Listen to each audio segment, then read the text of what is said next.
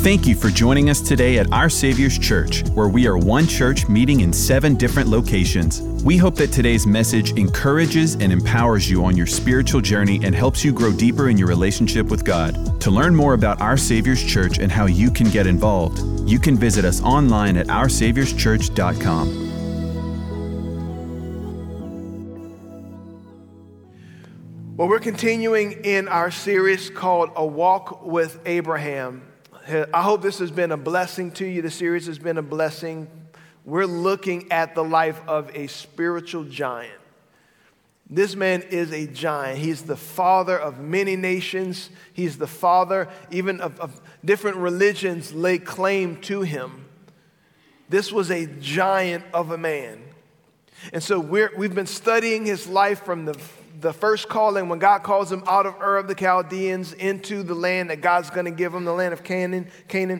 And so we've been walking week by week, chapter by chapter, verse by verse. But we're going to pause the series after this week because we're going to join in with all of our other campuses as we begin a new series together called Legacy. And we're going to come back to A Walk with Abraham. A man after the first service came to me and was like, "I'm bummed. I've enjoyed this service. I can't believe we're ending this series." But we're coming back to it, okay? But we're going to join in with the rest of our campuses. And then we'll probably restart the series in January or February. But last week we left off in Genesis chapter 14 with this man, Abram. We've been using the name Abram and Abraham interchangeably because God hasn't changed his name yet to Abraham. But Abram rescued his nephew Lot from bad decisions that Lot made. Lot made some pretty poor decisions, and Abram had to come to his rescue. How many of you have ever had to come to the rescue of somebody else because of their own bad decisions? Don't point. Don't stare. But that's what Abram did. Lot chose the land near closest to Sodom, and when Sodom was attacked by the king of Elam, King Chedorlaomer, Lot was taken. And here Abram has to come and rescue him. And that's what we saw. Abram brought his 318 men to go and rescue. I don't want to get ahead of myself because I want to reference that again in today's message. But after he rescues his nephew Lot, he comes back and he has this encounter with these 2 different kings. One of the kings that he encountered was the king of Sodom. And Sodom, as we know, was not a very righteous place. It was not a very godly place. If anything, we could call the king of Sodom the king of unrighteousness.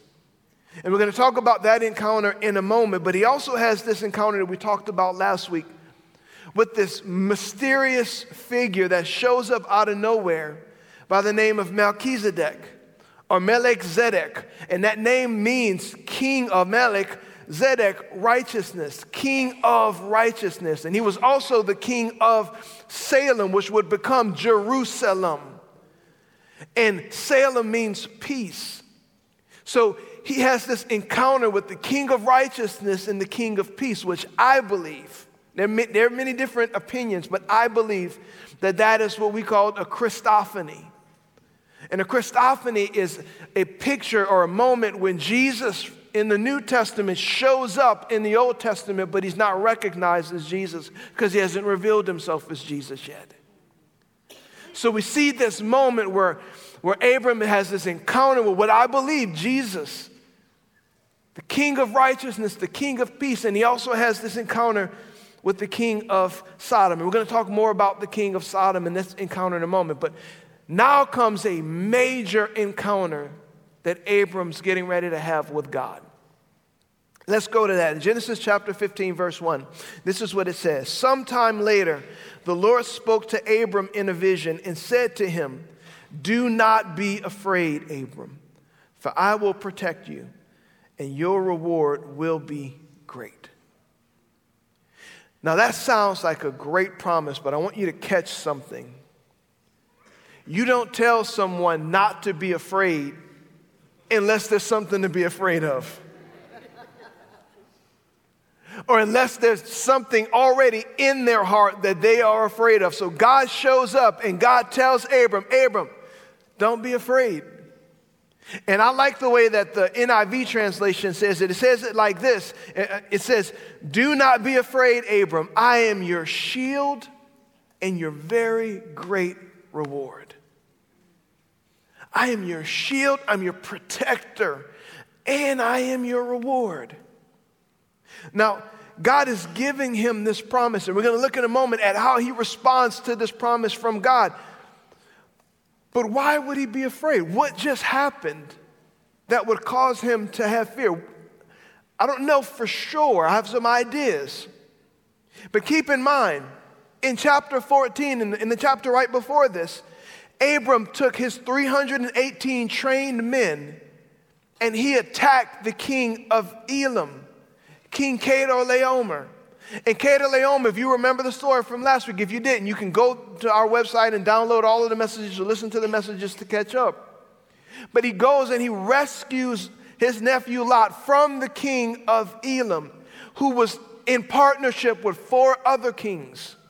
And these 4 other kings defeated 5 kings, and those 5 kings that they defeated were Semitic kings, or Shemitic kings, meaning they came from the line of Shem, Noah's son. That's why we have Semitics, or we say someone's anti-Semitic. It all falls from the son of Noah and his son Shem and his line. So they were Semitic or Shemitic kings. King of Sodom and some other ones. So we see here that these 4 kings defeated those 5 kings. So this is a big bad army. And Abram takes 318 men and he defeats this army, and he comes back with his nephew Lot and all of the spoils of war from Sodom. Now, again, why would he be afraid? Let me ask you a question. Have you ever done something and in the moment you were fully confident, but as soon as it was over, you thought to yourself, what the heck did I just do? Everybody ever done that? Like in the moment, you have all of the confidence, your emotions are high. You're like, I'm just going to tell them what I think. They need to hear this. Or you're like, you know what? I'm sick of my boss. Who does he think he is? I'm going to give him a piece of my mind. And in the moment, it feels real good. And then you walk away and you start thinking, well, dang, I need a new job. In the moment you do it and you're all in, but then you walk away and you think, I cannot believe I just did that. I wonder if that's what Abram was afraid of, or at least one of the things Abram was afraid of. Because he took his 318 men and defeated this great king, comes back, and it's almost as if he could say, God, I know you were with me, but if that king gets mad and comes back, will you still be with me? Will you still protect me? Because I know you did it then, but God, what if? How many of you ever had a case of the what ifs? What if this happens? What if that happens? What if this falls into play? What if this doesn't come through? God, what if they get angry? I know you told me to do this, but you didn't tell me what their response was going to be. And all of those things. Maybe Abram was wrestling with that. But even in that, I think there's a lesson for us to learn. Here's the lesson. If God was for you, why would he not be for you now? If God provided for you in the past, why would he stop providing now? If God protected you in the past, why would he stop protecting you now? He's the same God that he was then. We just sang about that. He's the same God yesterday, today, and forever. He's the same God. If he did it then, why wouldn't he do it now? And that story is a picture of the rest of Israel's history. There were many times that Israel would be outnumbered, counted out, no way possible for them to win the battle, yet because God fought for them, they won. So that's one possible fear, but I think it's even more likely that this next fear is what Abram was really feeling, because he verbalizes this. This is what it says, verse 2. But Abram replied. This is his reply. God gives him a promise, and this is his reply. God says, don't be afraid. I'm your reward. I'm your shield. And he says this, O sovereign Lord, what good are all of your blessings when I don't even have a son? Since you've given me no children, Eleazar of Damascus, a servant in my household, will inherit all my wealth. You've given me no descendants of my own, so one of my servants will be my heir. Here's Abram's fear. I'm getting older. And God, I'm in the promised land. I'm in the place that you said that you would give me. I left everything that I knew to be a stranger in this foreign land. I left it all. I've built my life here, but I don't have a son yet. And it's almost as if he's saying, God, I've done my part, but I haven't seen you do yours yet. God, you told me to leave Ur of the Chaldeans. I listened, albeit it took him a little while, but I listened. I came, but you haven't done your part yet, God. I don't have a descendant, and Abram does what we start to do. When God doesn't come through in the time that we think he will, what do? We start formulating our backup plans. We start formulating our strategies, our just in case God doesn't, I'm going to make sure, and I'm going to. And he's saying, if I don't have a son, I'm going to have to leave all of these blessings, all of this wealth. I'm going to have to give this to my servant, Eleazar of Damascus. That's his fear. Now, for the last 2 weeks, we've gotten to see Abram with high faith, high confidence in God, rescuing Lot, believing God, being humble in conflict with his nephew because he trusted the Lord. And we got to see him in all of those moments. But now, this is encouraging for me. I don't hope it is for you. We get to see this great man of faith weak. And this is why this is encouraging. None of us are spiritual giants. We all have weak moments. Pastor, I don't have a weakness. That's your weakness. The fact that you're prideful enough to think that you don't have a weakness, that's your weakness. We see this great giant of the faith having a weak moment. And he's saying, God, I don't know. And I don't know about you, but that's encouraging to me. That's encouraging to me. Abram responds to this promise from God, but he responds with fear. But the thing I like about this is that he also responds with honesty. How many times do we go to God as if we can deceive God? God, I'm trusting you. God, I believe you. And God's like, do you really? Think about this for a moment. When Abram received the promise from God initially that God was going to give him a land and God was going to give him descendants and all of this stuff, Abram was 75 years old. 75. This is now likely 10 years after that. So he's now 85 years old and he still has not seen the promise. Can you imagine you're at your 85th birthday and God shows up and he says, I'm going to give you a child. Last service, I literally audibly heard somebody say, no, thank you. I'm good, God. No, thanks. But he's 85 years old. He's been waiting on this promise for 10 years, and nothing has happened yet.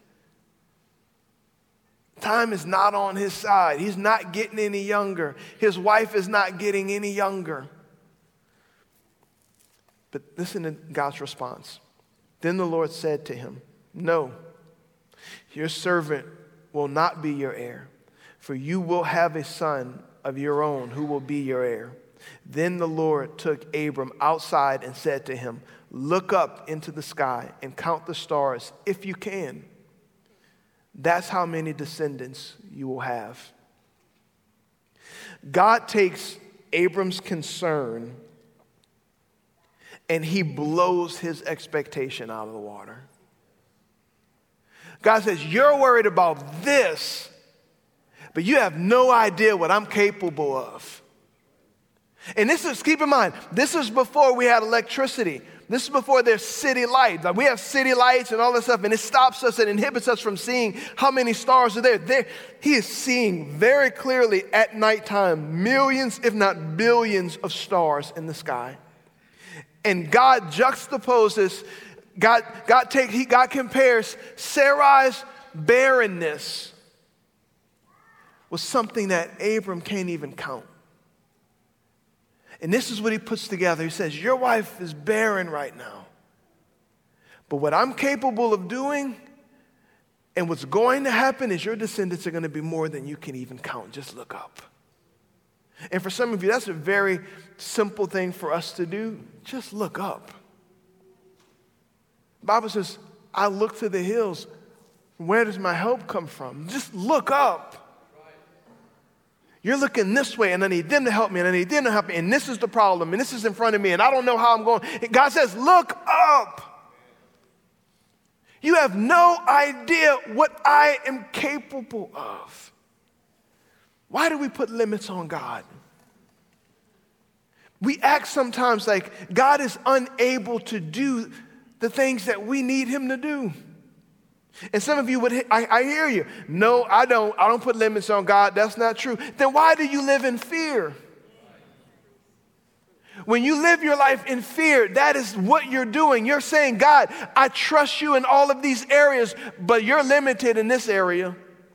I don't trust that you can really provide for me, God. I don't trust that you can really take care of me, God. I don't trust that you're really going to. I may think you can, but I don't think you're going to. And we put these limitations on God when we have a promise from God. Now here's the thing. God doesn't do things in our timing. And that's important for you to know. God doesn't do things in our timing. As a matter of fact, God very rarely, if ever, is early. My old pastor used to say it like this. He said, God's never early, but he's almost late a whole lot. And old preachers used to say it like this. God's slow, but he's show. He is slow, but he is show. And even in that, his timing is perfect. Perfect. We're talking about the God of the universe, the creator of the heavens and the earth. He is not limited. I also want you to notice something. Abram is bringing his fear to God. And God doesn't give him an explanation. God gives him a promise.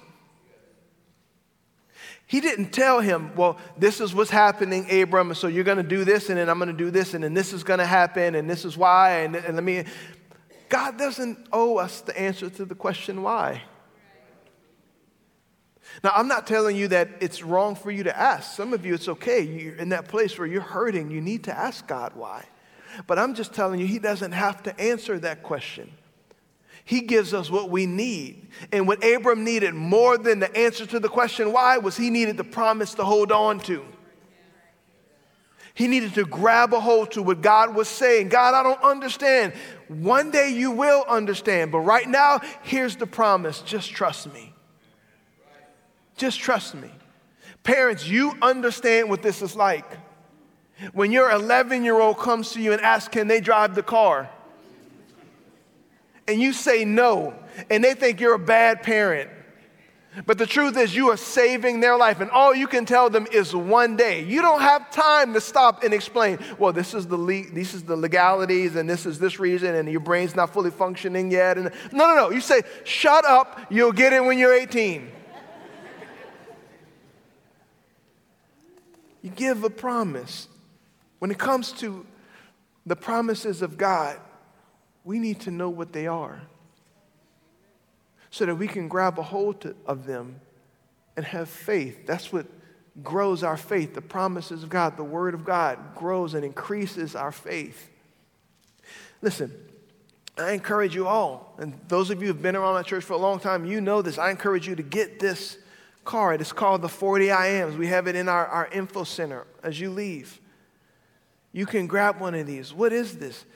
This is 40 things that God's word says about you. Listen, not Pastor Gabe's opinion.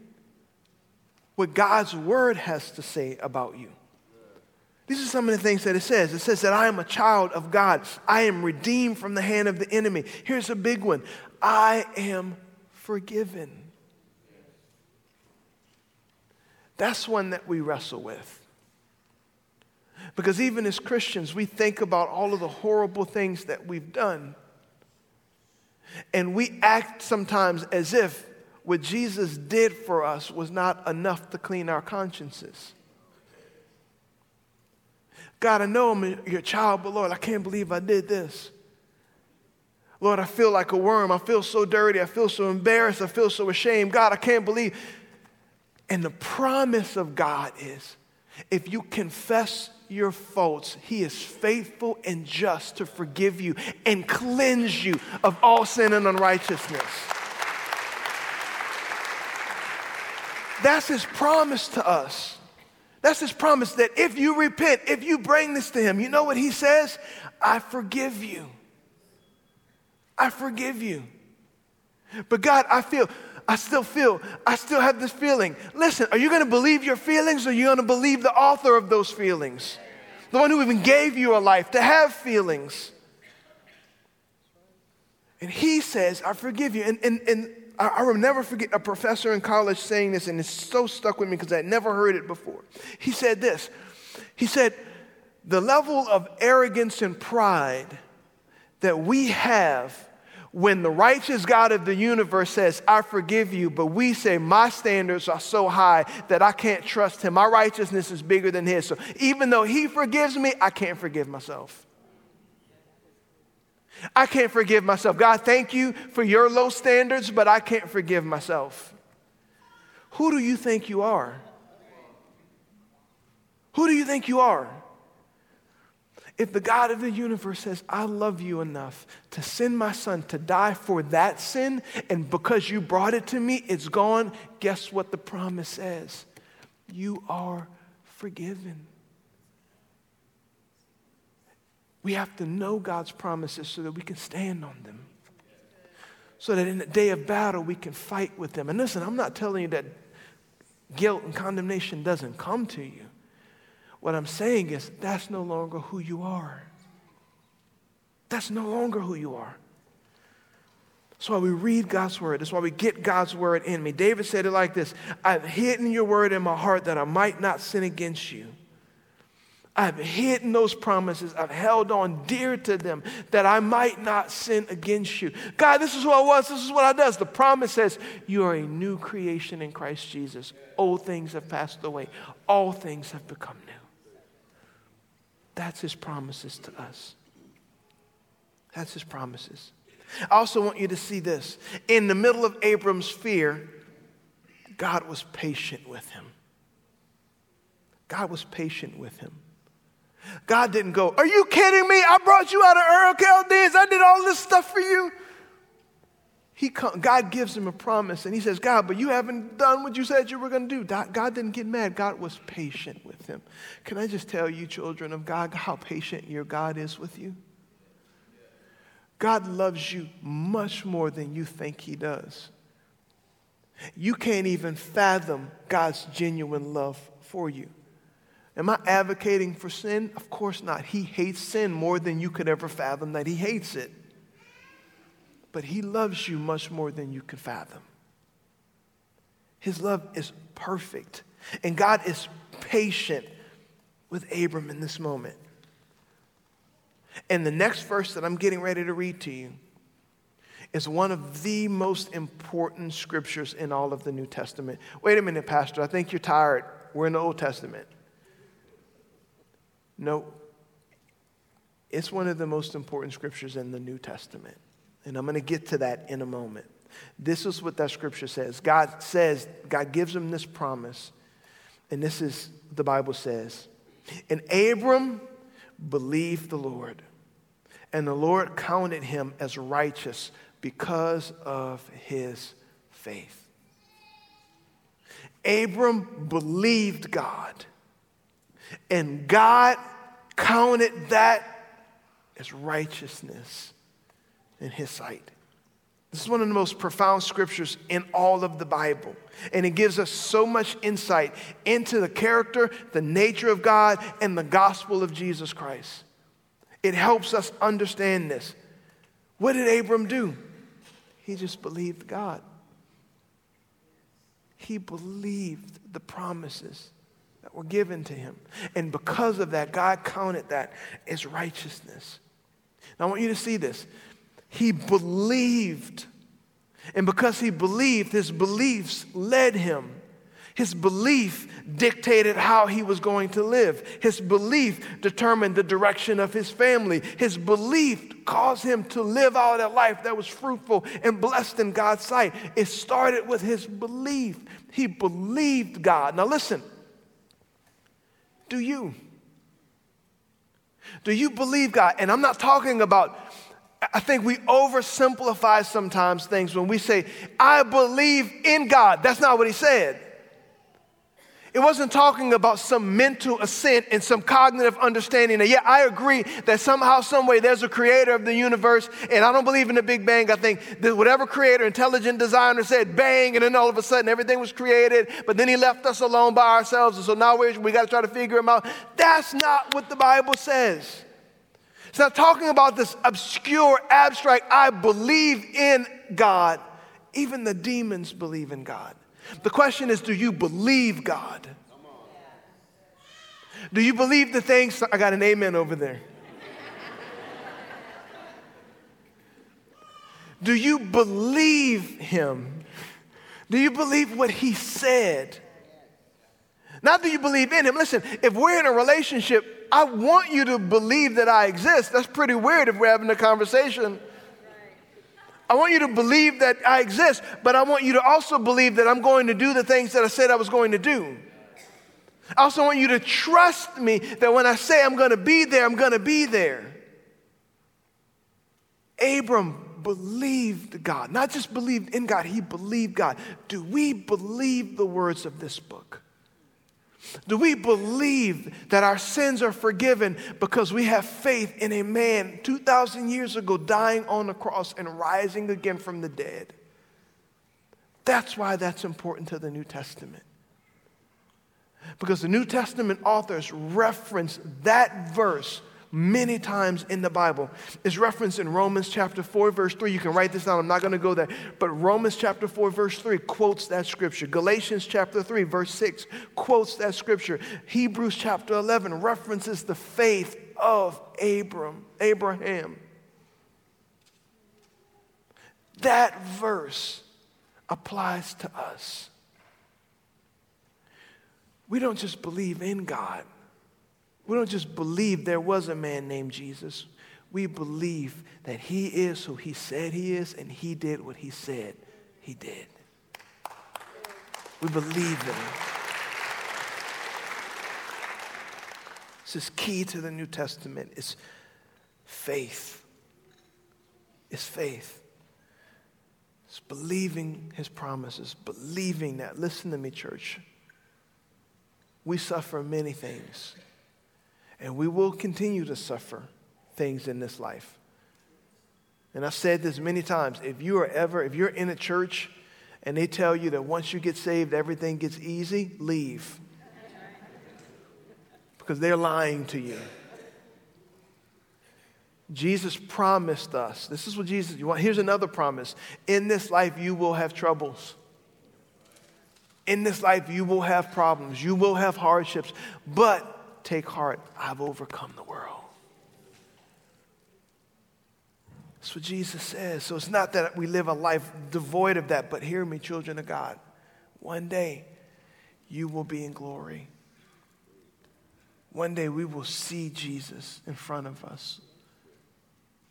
One day, everything that you've faced and you've endured here on this earth will be like it was a drop in the bucket compared to all that you're going to see. And the glory of the Lord will be revealed to you. The river of God will flow, and we will see the kingdom and the streets of gold and all of those things. That is our hope. And I do the YouVersion as I read the Bible in the morning. And it had an interesting little article or something. I can't remember what it was. But they were talking about that Hebrew word hope. And that Hebrew word hope is really the same thing as the word wait. Hope and wait is the same thing. Hope, biblically speaking, in Hebrew is not optimism, it's waiting. And we're getting ready to see Abram flesh this out even more. I don't want to get too ahead of myself. But I'll say this one last thing about this before we keep going. We are children of Abraham, children of righteousness, not because we were born with a Jewish lineage, not because we were born as Israelites or descend from the line of Abram's physical body. We are children of Abraham because we have the faith that Abraham had. A faith that says, if God said it, I believe it. If he's saying this is the covenant that I'm a part of because I believe, then I believe.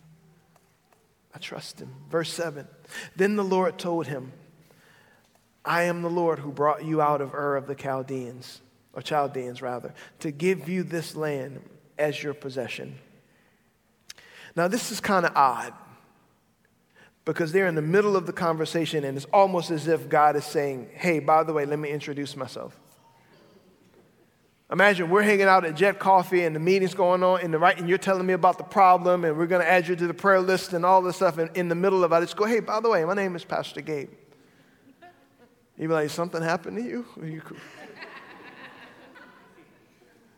Right? And so that's kind of what is happening. And this is what I believe is happening. There's a movie, I won't tell you the name of the movie so that you can't judge me, because I'm not telling you to go watch it. But there's a movie where this Italian mobster, some of you are judging already, even though this Italian mobster, he's got his little mob friends, and they are beating the daylights out of this biker gang. And baseball bats are flying. I sense the judgment anyway, but baseball bats are flying, all of that stuff. And one of the mobsters, the head mobsters, grabs the guy, one of the guys that they're beating up, and he makes him look at him, and he says, look at my face. Remember, I did this to you. Which is a very extremely cruel thing to do. And that's the negative side of this. But on the positive side, I believe that's what God is doing. God's saying, Abram, look at my face. I'm the one who's doing this for you. I am the same God who brought you out of Ur of the Chaldeans. I am your past, I'm with you in the present, and I am your future. I am your shield. I am your great reward. Remember, Abram was a polytheist. He worshiped many gods. And we have the benefit of reading the New Testament and Old Testament and seeing the nature and the character of God. He's learning these things firsthand for our benefit.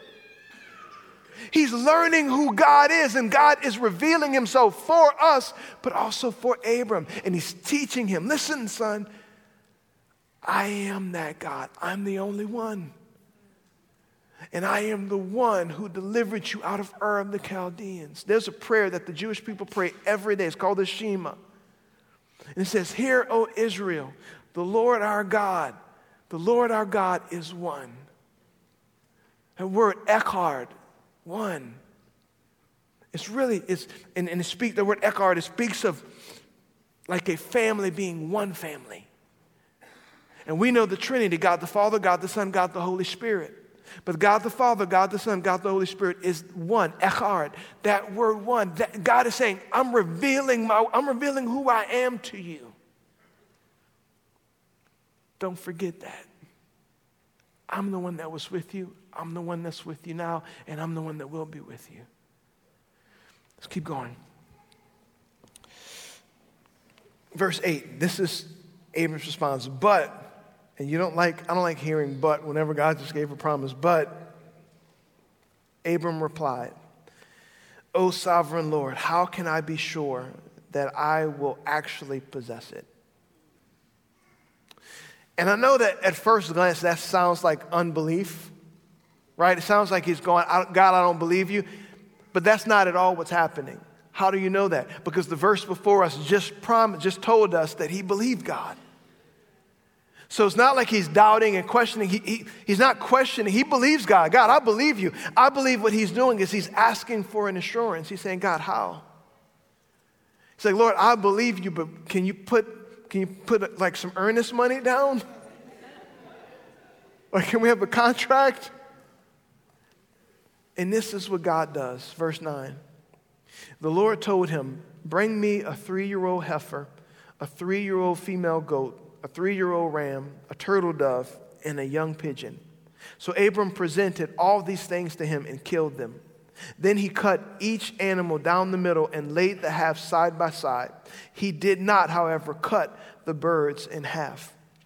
Some vultures swooped down to eat the carcasses, but Abram chased them away. We're going to come back to that last part. I want you to see something there. God's response to this is to make a pact with Abraham. It's to make a covenant with God. And when a covenant is made, blood has to be shed. There has to be blood where there is a covenant. We don't understand covenants the way that they were then. And there's so many even areas that you are a part of a covenant, that there was blood that you don't even understand yet. And I'm not going to go there. But blood is shed. And in that time, in the Canaanite culture, when they were making a covenant and they killed an animal, when Abram's doing this, he's killing the animal and he's cutting it in half. What the parties that were making the agreement are saying is they're saying, may what happened to these animals happen to me if I break the covenant that I'm making with you. May what happened to these animals happen to me if I break this covenant. And here's God making this covenant with Abram. And in verse 11, we see these birds swooping down. Sometimes we read the Bible and we just kind of move on, right? And we don't pay attention to this detail, but this detail is pretty important. And I never really understood, but I always was curious about why these birds came. And I believe I know the answer to that question now. These birds came in trying to steal the covenant before it was made. The enemy came in and tried to wreck this covenant before it even got off the ground. God hasn't even shown up yet. Well, Pastor, where's that in the Bible? In the New Testament, I'll tell you, when Jesus is telling us the story of the seed that goes in the ground, the parable of the seed and the sower, he says, the seed is coming, the word of God is coming. In some types of ground, it goes on the ground, and immediately, who comes? The birds come. And they scoop them up, they take it away before the seed can take root in the ground, before it produces any fruit. It never even gets to go into the soil. The covenant is never even made because the birds are allowed to come and take them. Can I ask you, in your life, some of you, you've let the birds come. You've let the enemy come, and your covenant with God is not even made because you keep being distracted by all of the things in your life, all of the things in the world. I don't want to give this up. I don't want to give that up. I'm not ready to serve Jesus. I'm not ready, and you're letting the birds come and steal the covenant that God wants to make with you. You don't want the seeds to go in the ground. You just let the enemy come. And here's the thing. God won't make the covenant with you if you don't want to make it. The covenant will never happen unless you're willing to make the covenant with him. And that's why when we say things like the blood of Jesus is for all of the sins of the world, it's very true. It's sufficient for all of the sins of the world. But all of the sins of the world, the blood is not applied to, because for some of us, we don't want the covenant. We don't want the covenant. We don't all get to go to heaven because Jesus called universalism. We don't all get to go to heaven because Jesus died on the cross. No, we get to go to heaven because the blood has been applied to our lives. It's enough for all the sins in the world, but it's not been applied to us. Are y'all with me? Let me keep going. Abram shoos them away, gets rid of the distraction, gets rid of the problem, and focuses on the covenant. Verse 12, as the sun was going down, Abram fell into a deep sleep, and a terrifying darkness came down over him. Now, another very small little detail is that this is a multi-day process. How do you know that? Because when God began talking to him, he told him, look up in the sky and see all the stars, which means it was darkness. Now in verse 12, we're saying as the sun's going down. So there's some waiting involved in this. There's a process involved in this. The sun is going down, and Abram's having to wait now on God. How many of you ever felt like you had to wait on God? Like, God, I know you said, but I'm still waiting. I haven't seen it. God, I believe, but why hasn't it happened yet? I have. I know I have. Very honestly, I have. God, I believe. I know it. I trust you. It's going to happen. But Lord, please, it'd be real nice if you came early. Abram kills the animals. He does the stuff. But God hasn't shown up yet, and he's waiting. And he falls into a deep sleep. Why? Because the man is tired. The man is exhausted. And the Bible says a terrifying darkness, which I'm not going to go into it, but that's a picture of all that his people are going to go through in Egypt. Some say the birds represented the Egyptians, and that terrifying darkness that came over Abraham, the same terrifying darkness came over the land of Egypt. And so this is happening, and he's waiting. And we're not going to be able to finish the series this year, but let me give you a quick spoiler alert. He has the child, or rather Sarah has the child. That'd be even more of a miracle. But Sarah has the child. But by the time that they have the child, you know how old Abram is? 100 years old. The promise was given when he was 75. It wasn't fulfilled till he was 100 years old. 25 years of waiting on God. But that waiting was worth it. God's promises are worth the wait. Listen, for all of you enduring, and you're like, God, I just don't want to keep going through this. I don't want. The promise of God is well worth it.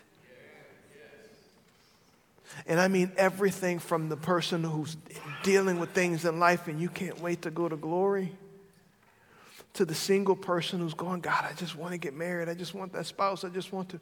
The right one is worth the wait. The right one is worth the wait. Let him bring them to you.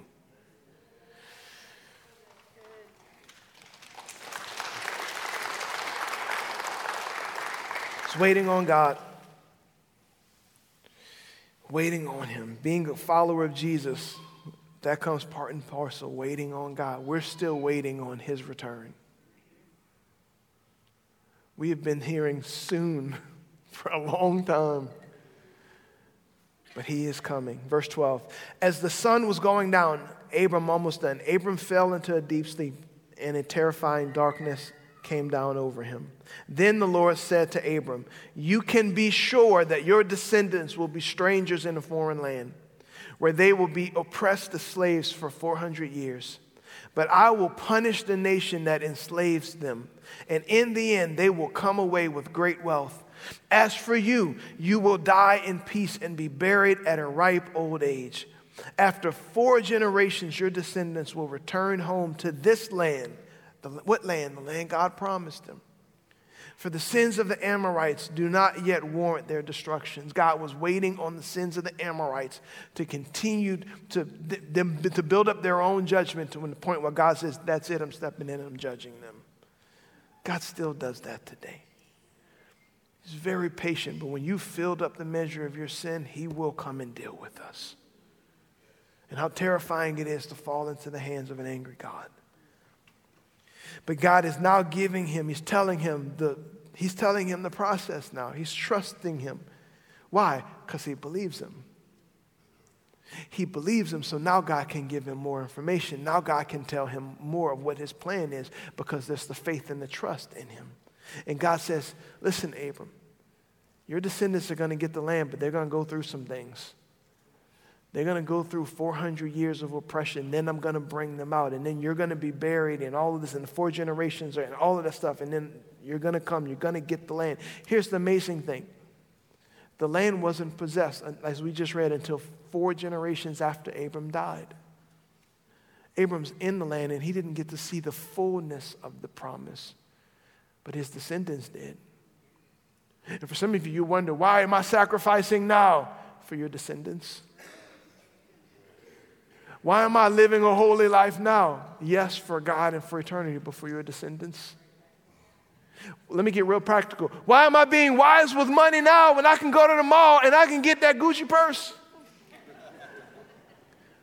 Because the righteous man lives an inheritance for his children's children.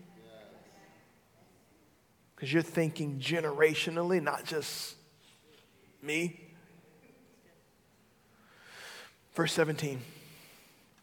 After the sun went down and darkness fell, Abram saw a smoking fire pot and a flaming torch pass between the halves of the carcasses. When you see fire in the Old Testament, it's often a picture of the presence of God. When God was leading the children of Israel throughout the desert, he led them by cloud by day and a fire by night.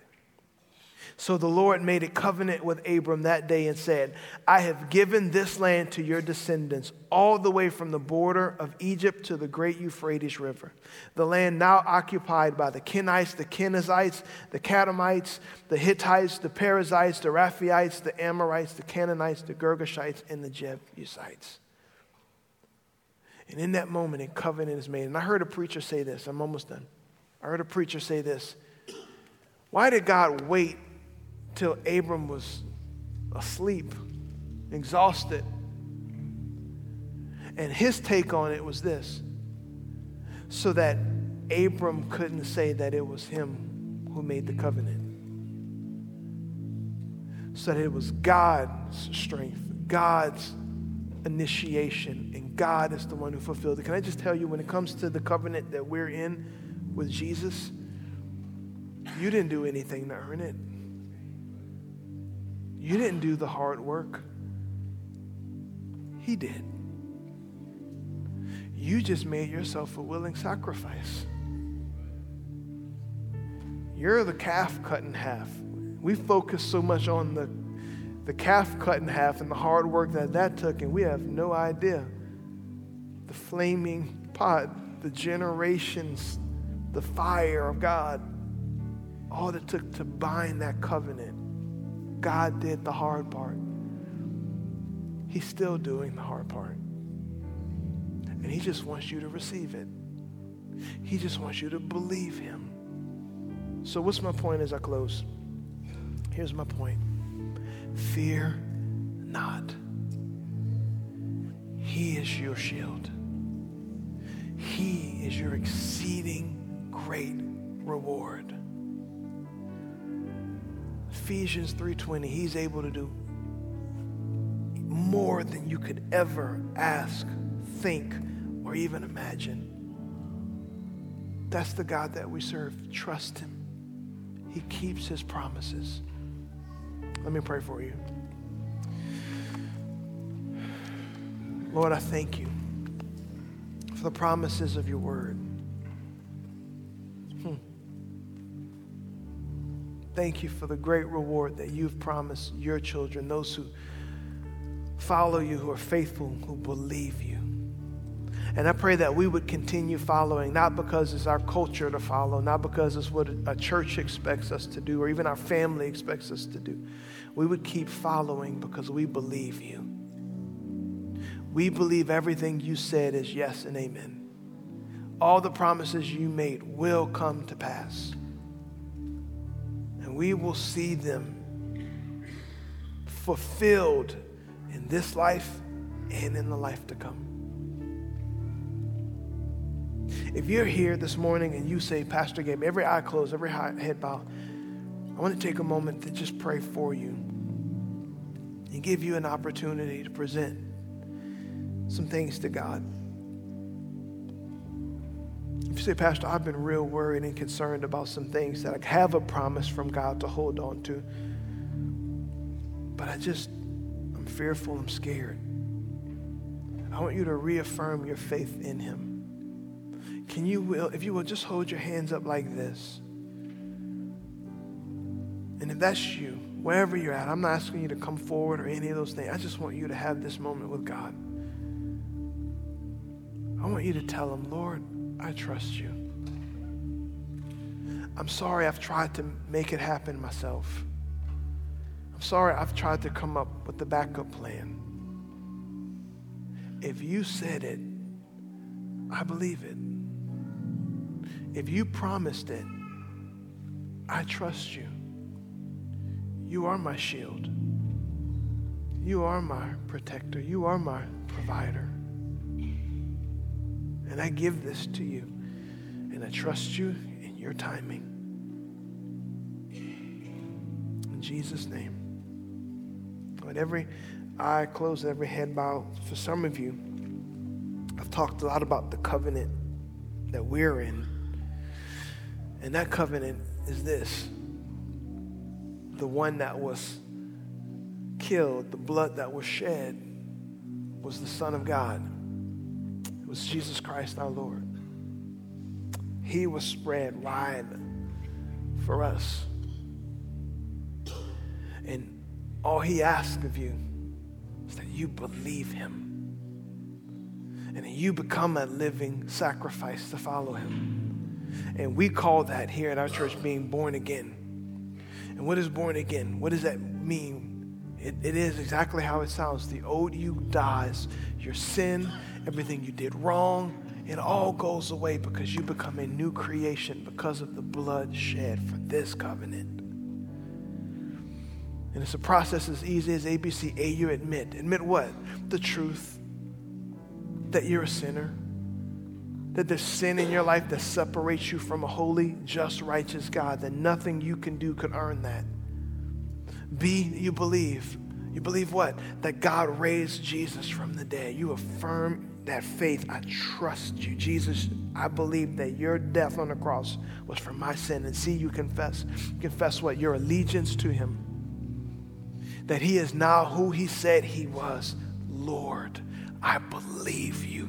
You're Lord of heaven and earth. But now I'm making you the Lord of my life.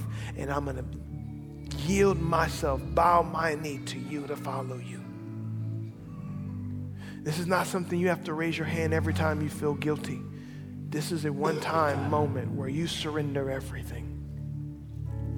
And if you say, Pastor, that's me, I want to be born again. With no one looking around, I want to pray for you and lead you in a prayer. But first I want to acknowledge who I'm praying with.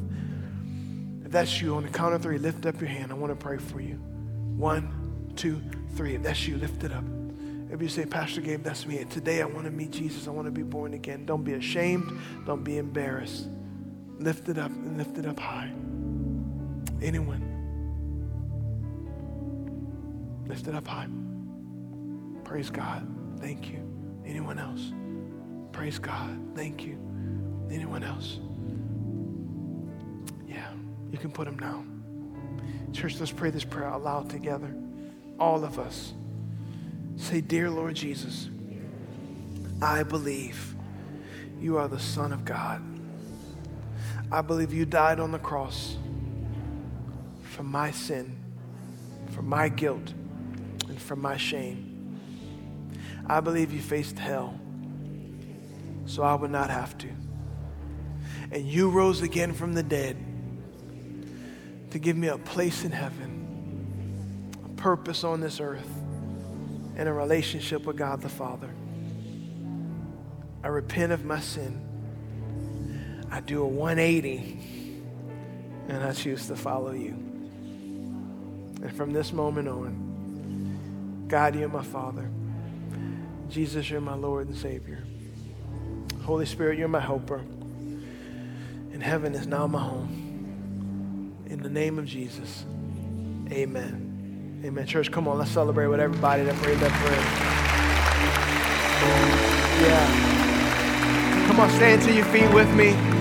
I'm going to pray for you to release you in just a moment. But if you prayed that prayer and you said, I got born again, what do I do now? I want to encourage you. Fill out that card in the pew pocket in front of you that says get connected. Or just tell someone, hey, I made this decision. Now what? What do I do? Second thing is keep coming. Keep learning what it means to be a follower of Jesus. And can't wait for you to be a part of the family. You already are, but come and get connected. Also, our prayer partners are going to be up front. If you need prayer for anything, please come forward and let us believe God with you. Let me pray for you. Father, I thank you for your people.